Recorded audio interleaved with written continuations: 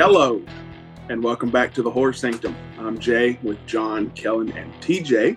And yes, you are right. I did say yellow. But why did you say yellow, Jay? Why? And well, I'll tell you. It's a segue into this week's episode. Yellow in Italian is giallo. And we are going to talk about our first giallo film of this podcast existence.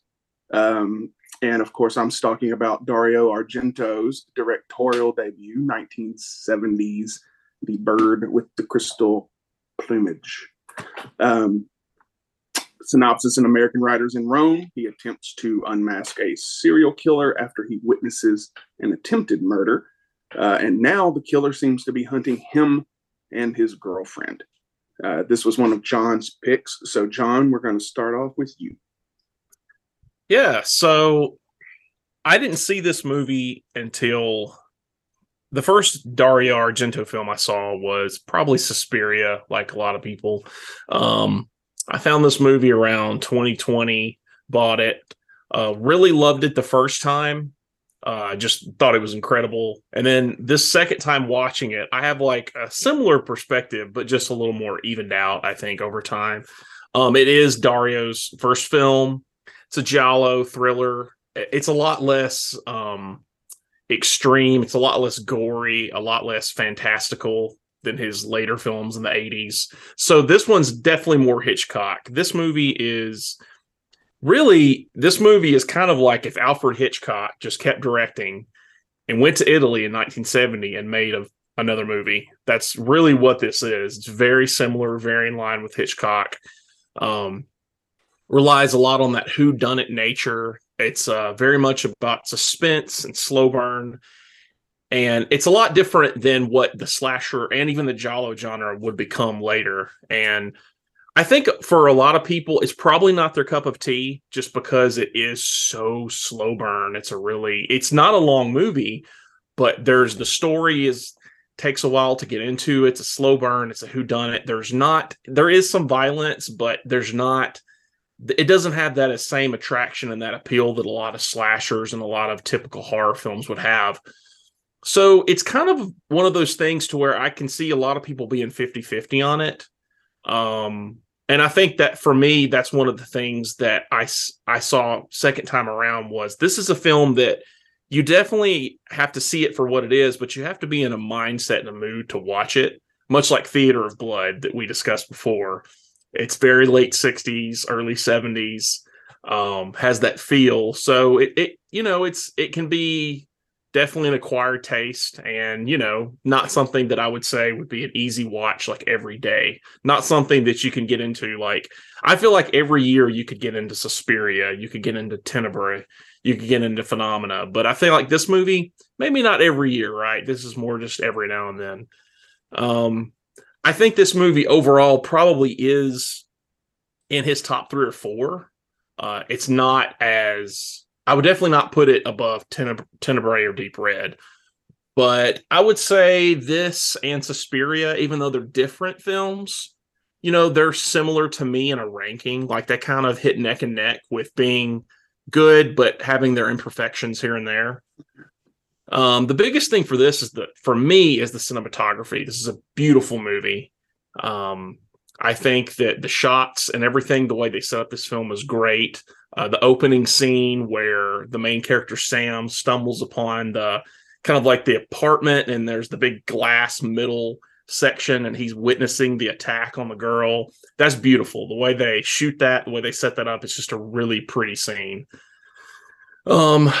And a lot of this is kind of redone in other movies. The plot and the sort of the character beats that they do in this movie, they do this in later Argento films, especially Deep Red. So a lot of what happens in this movie, you can definitely see in Deep Red later. There's a lot of similar, the whole fish out of water with a foreigner, getting caught up in a mystery, witnessing an attack or a murder, trying to solve it, becoming obsessed with solving it, and therefore risking their own life and their friends or girlfriend in the process. But a lot of this movie, it is considered to be kind of a milestone for giallos. I don't know if it's definitely not the first. Mario Bava definitely did movies before this, but I feel like this is the one that people sort of discuss as being the sort of Kickstarter to the Giallo franchise and what people would know it to be. Even though later on it is like I was saying, it evolved so much. The Giallo went from being Hitchcock to being a little more Friday the 13th eventually. So it was kind of an evolution over time. And a lot of the things in the film that kind of are quirky are pretty big staples of Argento films, like for instance, the guy who's the artist and eats his own cats. That's an example of Argento throwing in wacky humor for random reasons. The pimp that's in prison that keeps saying so long. And he's just, everything he says so long, and then he thinks he's needing to leave. And he's like, no, I stutter. I'm just saying that. That's typical Argento. He does that every movie. There's always like a little hint of that. Kind of how Brian De Palma is. Brian De Palma does that in his movies. They're very serious. They're very thrillers, but then he throws in these wacky humor pieces to kind of lighten the mood, ease the tension a bit. Some random things about the movie, though, that is kind of interesting.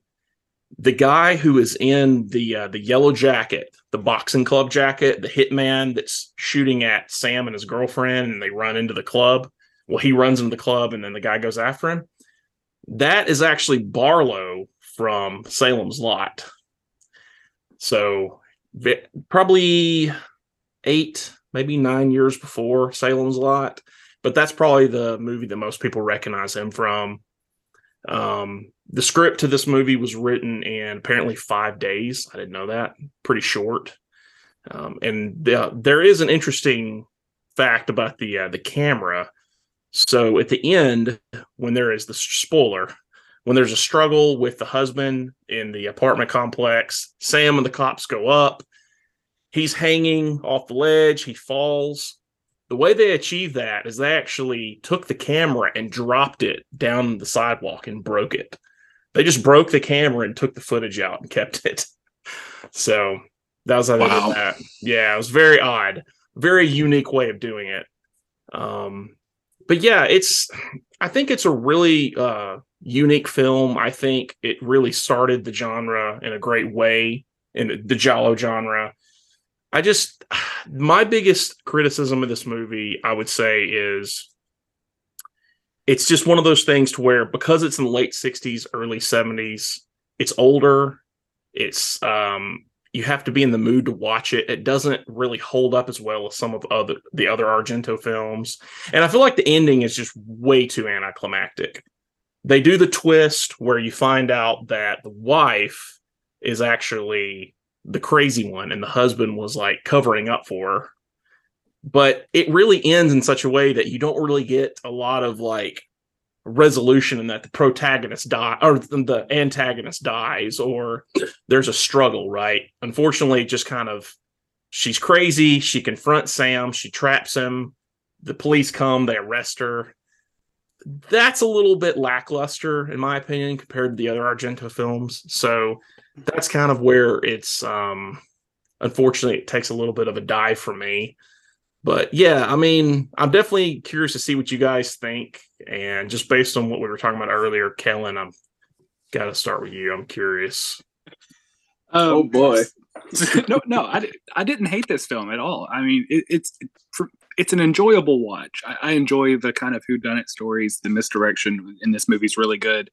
Even the scene where he throws the cigarette pack to the husband because the writer kind of suspects him. And they make the comment earlier, about the glove. The wear on the glove shows that it was a left-handed man. He throws the cigarette. The guy catches him with his left hand.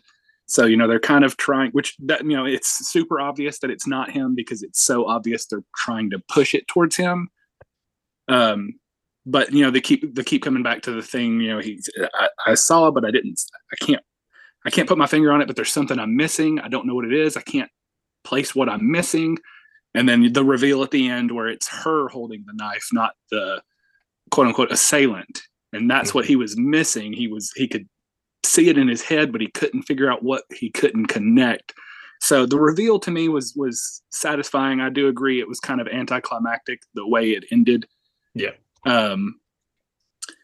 But it kind of fits into the. So I'm actually reading Quentin Tarantino's Cinema Speculation right now, and he's talking about this style of movie. So in the late 50s, early 60s westerns, cowboy movies, that was the big thing. There was a shift in the end of the 60s towards these cop drama movies, and that became the big thing throughout the end of the 60s, the 70s, starting with Steve McQueen's Bullet in 68, which, if you can tell me the actual plot to that movie, I'll give you $20 because it's not about. It's one of those movies. It's kind of like The Big Lebowski. It's not so much about the plot. It's about Steve McQueen's Bullet character. It's about what he's doing in the film. It's not as much about the plot. It's about the characters. And then on into 71 with The French Connection and Dirty Harry, and then a little later Chinatown with Jack Nicholson in 74. So the whodunit cop drama killer was huge. So this fits right into that time frame. It makes sense that that would be his first movie, because studios were putting money into these cop dramas. The interesting twist is that the main character is not a cop. He's just a writer who becomes obsessed with trying to figure out who this murderer is. So as far as the movie's concerned, I enjoyed the movie. I actually didn't feel like it was too long because I enjoyed the dialogue. I enjoyed the characters, even though I recognized exactly 0 actors in this film. I enjoyed the movie. I like these types of movies. My problem is somewhere around in the late 60s, early 70s. I don't know if it was to create a sense of suspense without music, because we talked about with the horror of Dracula. A lot of that movie is built on the soundtrack, built on the music. The suspense is built through the orchestra that progresses that movie. In these movies, they almost pull the music completely away and focus so much on the sounds of the actors, the breathing, the whimpering, the ending with the woman. I know it's trying to be creepy, but her laugh went straight up my back. I could not focus on anything in that scene because it was the most annoying thing ever. These movies are, if you love ASMR, these movies are wonderful for that. I can't stand ASMR. I hate having somebody whisper in my ear, and that's what all of this sounds like. You son of a, that's what all of this sounds like to me, and it drives me crazy in these films because, like I said, the best movies, if you think through the history of cinema, the best movies also typically have the best soundtrack. The music is almost another character in the film. And in these movies in the 70s, they took that away. And like I said, I don't know if it was they were trying to make you feel more in the scene, if they were trying to build the suspense by making it seem more intense, by you're no longer hearing anything, you're just hearing what's going on in the room. But it's awful. I hate it so much.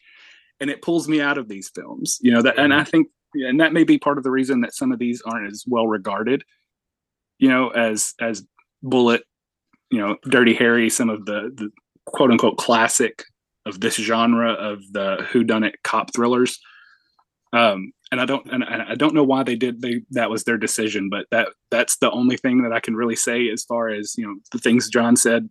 I agree with the anticlimactic ending, but I want to be immersed in a movie, and it pulls me out when that stuff starts happening. And it just, like I said, it crawls up my back, and it makes me uncomfortable, and I just can't get into the movie anymore. So, that being said, it's a good movie. It's a good story. It's a fun time. It didn't feel as long, as maybe for other people that don't enjoy, the intimacy of some dialogue moments. But yeah, I actually did enjoy the movie, aside from the ASI torture that that was throughout the film.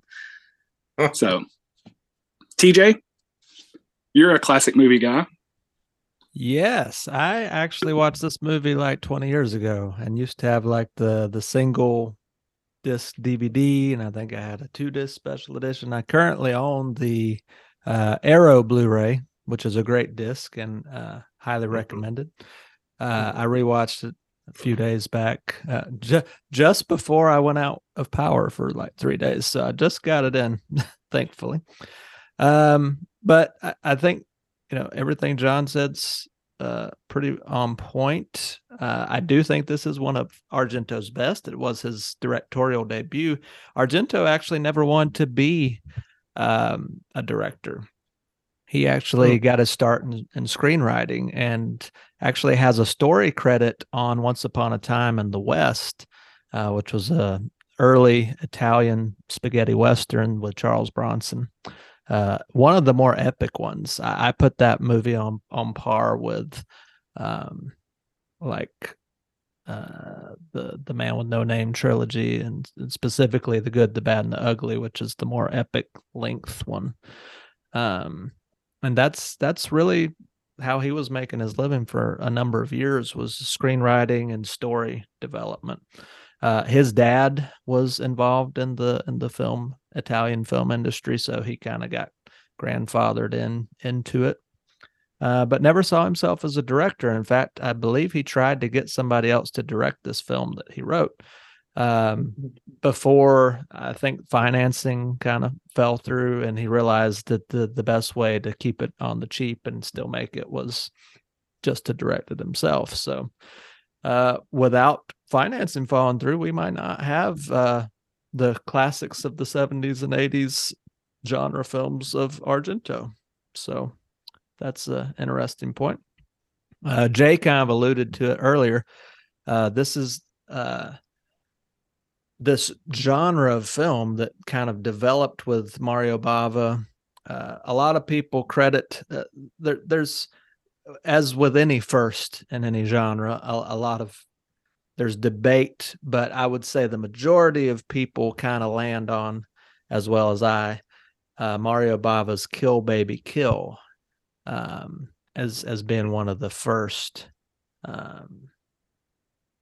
giallo films, is what these are called, which is basically it's like a combination of it's like a pre-slasher mixed with a detective pulpy crime thriller. All these things usually have women as the femme fatale kind of roles. There's always twists and turns involved in the plots. And the reason they were called giallo is because they're all based typically on books that would be the pulpy crime fiction novels of the 50s and really the era before when these movies come out.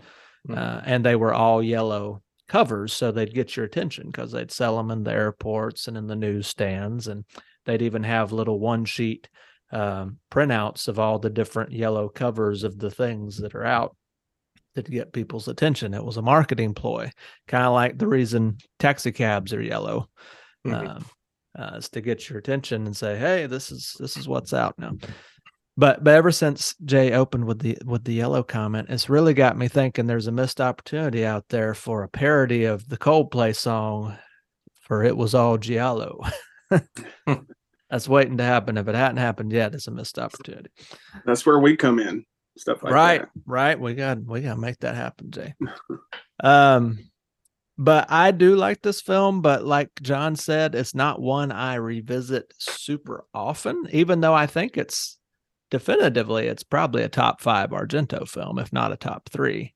That's debatable, depending on if you like more of his later supernatural stuff or more of his earlier giallo stuff.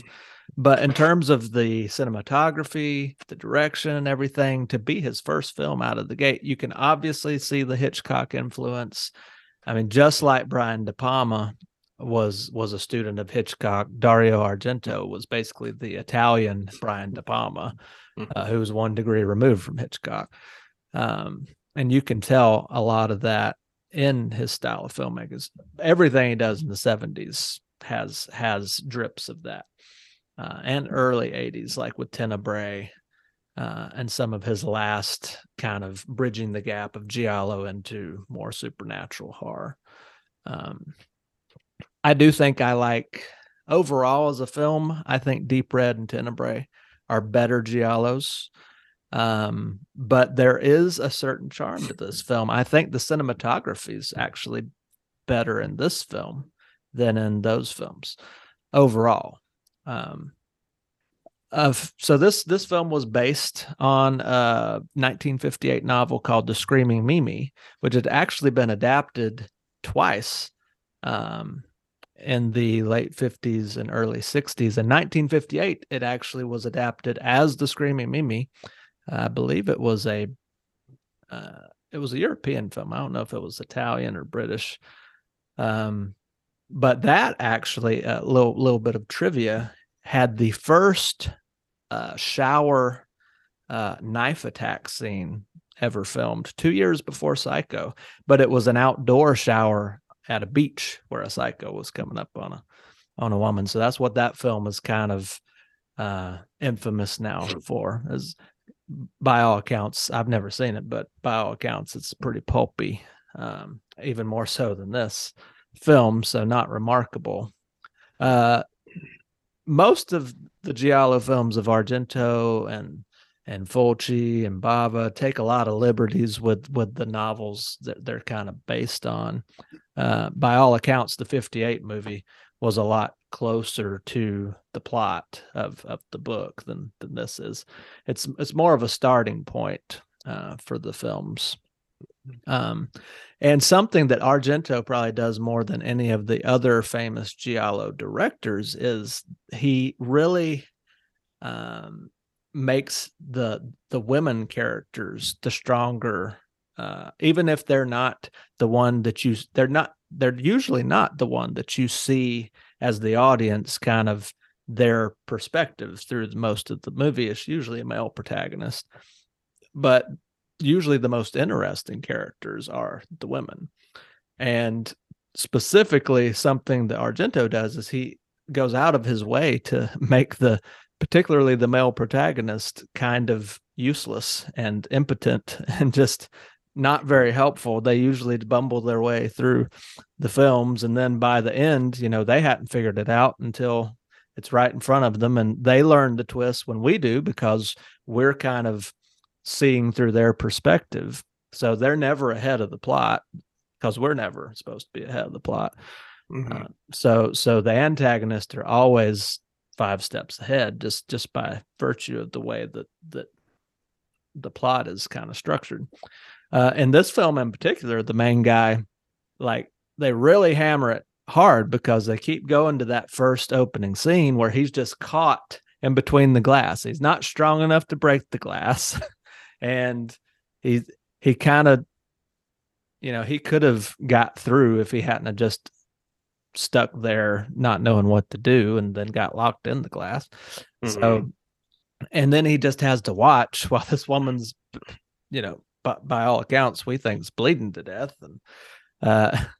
And then they really milk that scene with the people coming by and him trying to knock and tell him what's going on, but they can't really hear him. Then the cops come, and then eventually he just kind of slumps down and realizes, well, there's nothing I can do here, so I'm just hanging out here on the floor until y'all can save me and save this lady.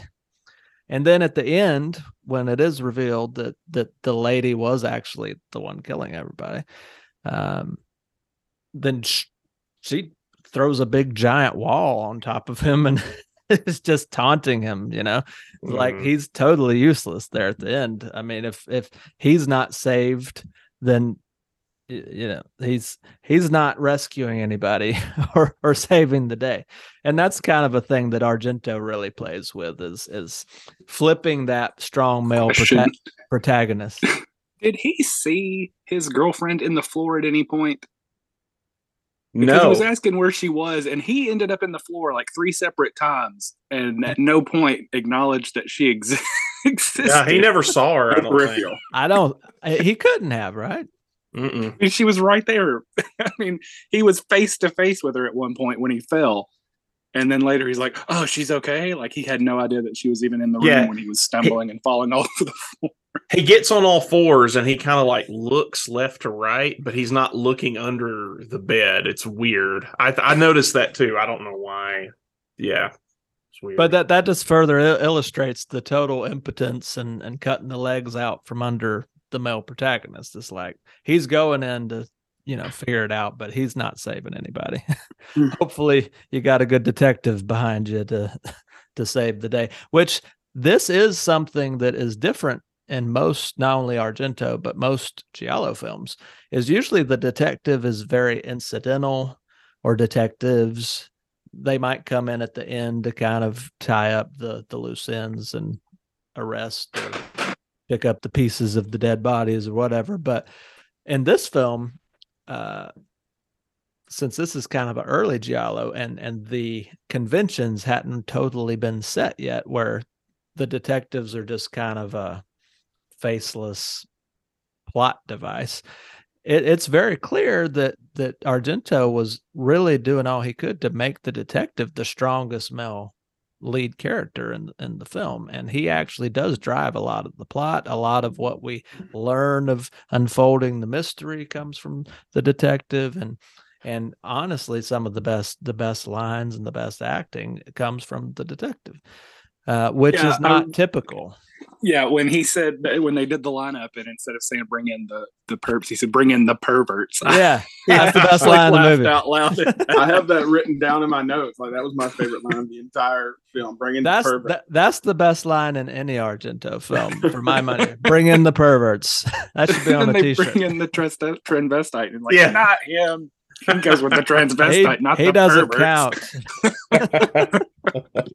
Which was very forward thinking for 1970. And Argento, usually has an LGBTQ or a transvestite or something in a lot of his films. Well, they were all in that one. The antique director guy was obviously gay. The woman that worked for him was a lesbian, and then they had the transvestite in the lineup.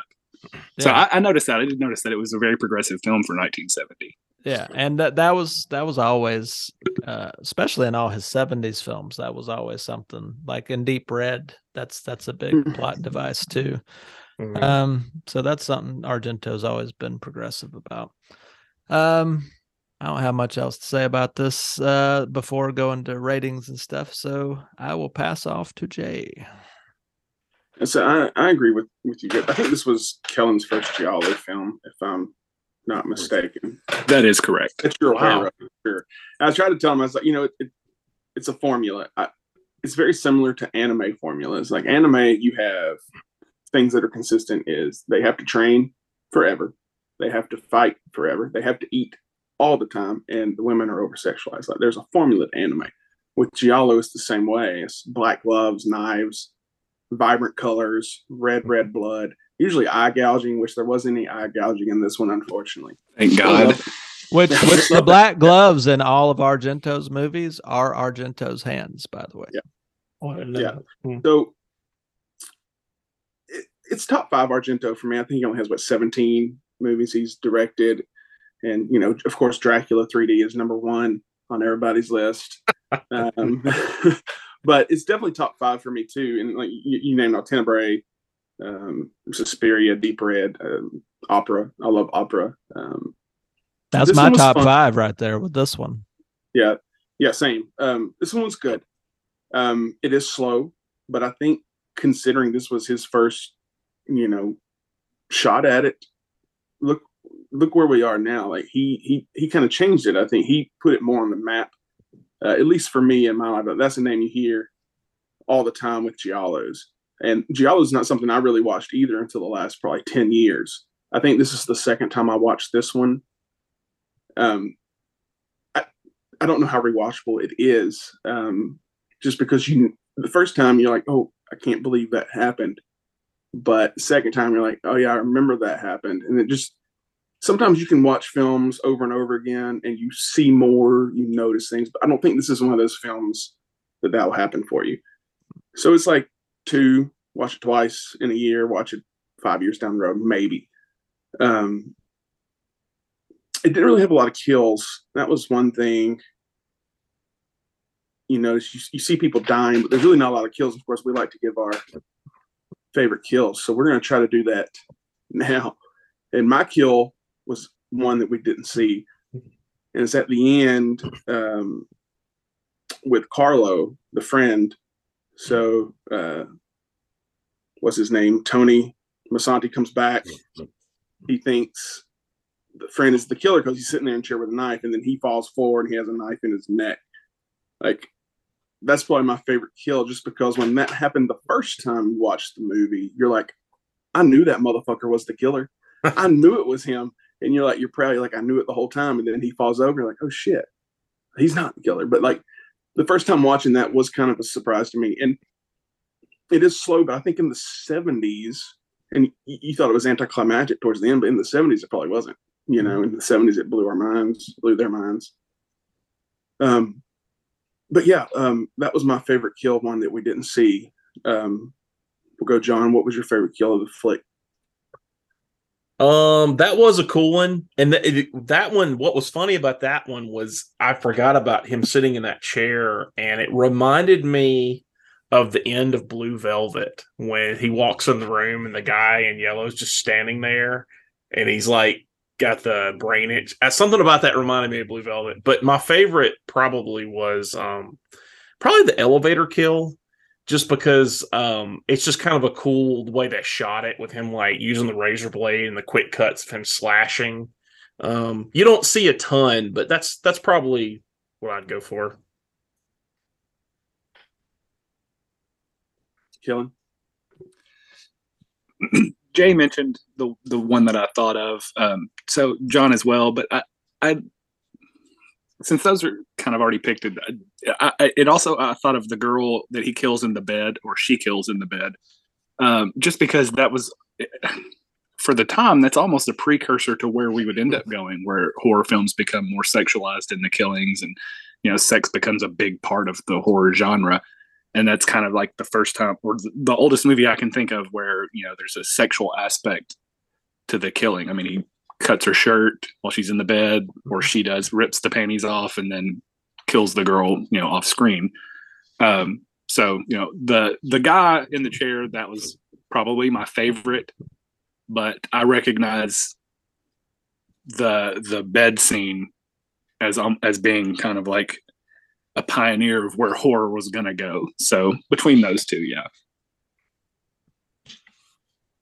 Yeah. I think for me, I do really like that tracking shot going down with the camera that John already talked about. I think in terms of innovation, that was really cool. But also, I think I do also like the elevator one, because another one of my favorite Brian De Palma films really cribbed a lot from that, specifically even with the razor blade and Dressed to Kill with Michael Caine and the girl he used to be married to that's in all of his movies, whose name escapes me. She's in Mrs. Caine. No, not Michael Caine. Brian De Palma. She was in Carrie. Yeah, Mrs. De Palma, that one. Yeah, Mrs. De Palma. Right. It's Anne something. I don't remember her name. Anyway, yeah, there's not a whole lot of kills in this film. Actually, my favorite scene is the one they keep coming to at the beginning, because it's such the centerpiece of the film and the turning point. But that's not actually a kill. She only gets maimed, and then you realize actually the person you thought was the killer wasn't the killer, and that she was the killer, and so. That's my favorite depiction of violence in the film, because I think it's cool how they can keep showing you the same thing, just a little bit different. But even though they keep showing you the same scene, you don't figure it out until the main character does, which is kind of cool.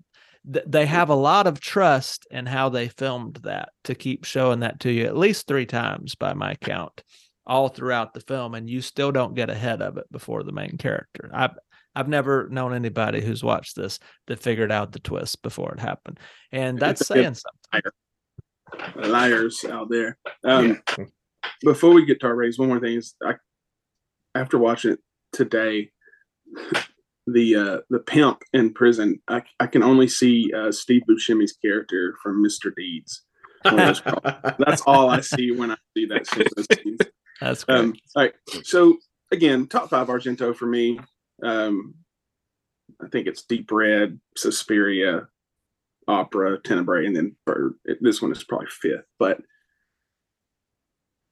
it's just the rewatchability for me is what really gives it this route. I just give it a 3 just for that.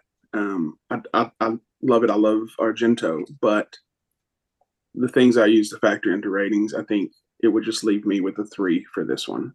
John? I think first time it would have been higher. Now, in hindsight, I would say overall it's going to be a 4 out of 5. I think it's a really good film. I think the things that it doesn't have the story of the Deep Red has, and I think it doesn't have the shock, the intensity, and the score of Tenebrae. I think it's definitely inferior to those films. So I would say 4 out of 5. It's definitely my top 5, but I don't know. I mean, it's right there with Suspiria, maybe even below it. So yeah, and when Argento met Goblin, that was a game changer. Yeah, too. This film was like big time. All right, Kellen.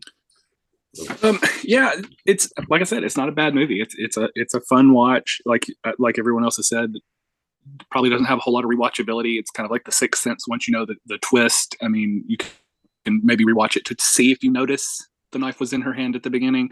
But it's probably not a movie that I'll ever watch again unless somebody else is like, "Oh, do you want to watch this?" Which I doubt is going to happen. So I mean, on a 5 scale, I think 2.5 is a fair rating. It's not, and I only say that because every single one of y'all have named 3 other films that he has made, and I need room to grow as we go down the Giallo journey. So I think a solid, 50% rating. They do get better. Like I told you which one to watch. Like I fully expect you to. Yeah, I'm not giving it a 2.5 because I didn't like it. I'm giving it a 2.5 because just listening to y'all, I know there's going to be, room to grow, and I don't want it to be like, oh, this is a solid 3.5, and then the next one's like a 4, and it's like, oh, it's just a little better. I'm giving myself a little play. I'm playing it safe. Yeah, that's smart. I think it says a lot about Argento's trajectory of his career that both myself, Jay, and John probably have the same top 5. Like, he's a guy that has a top 5. Where we would rank those is probably different between all of us.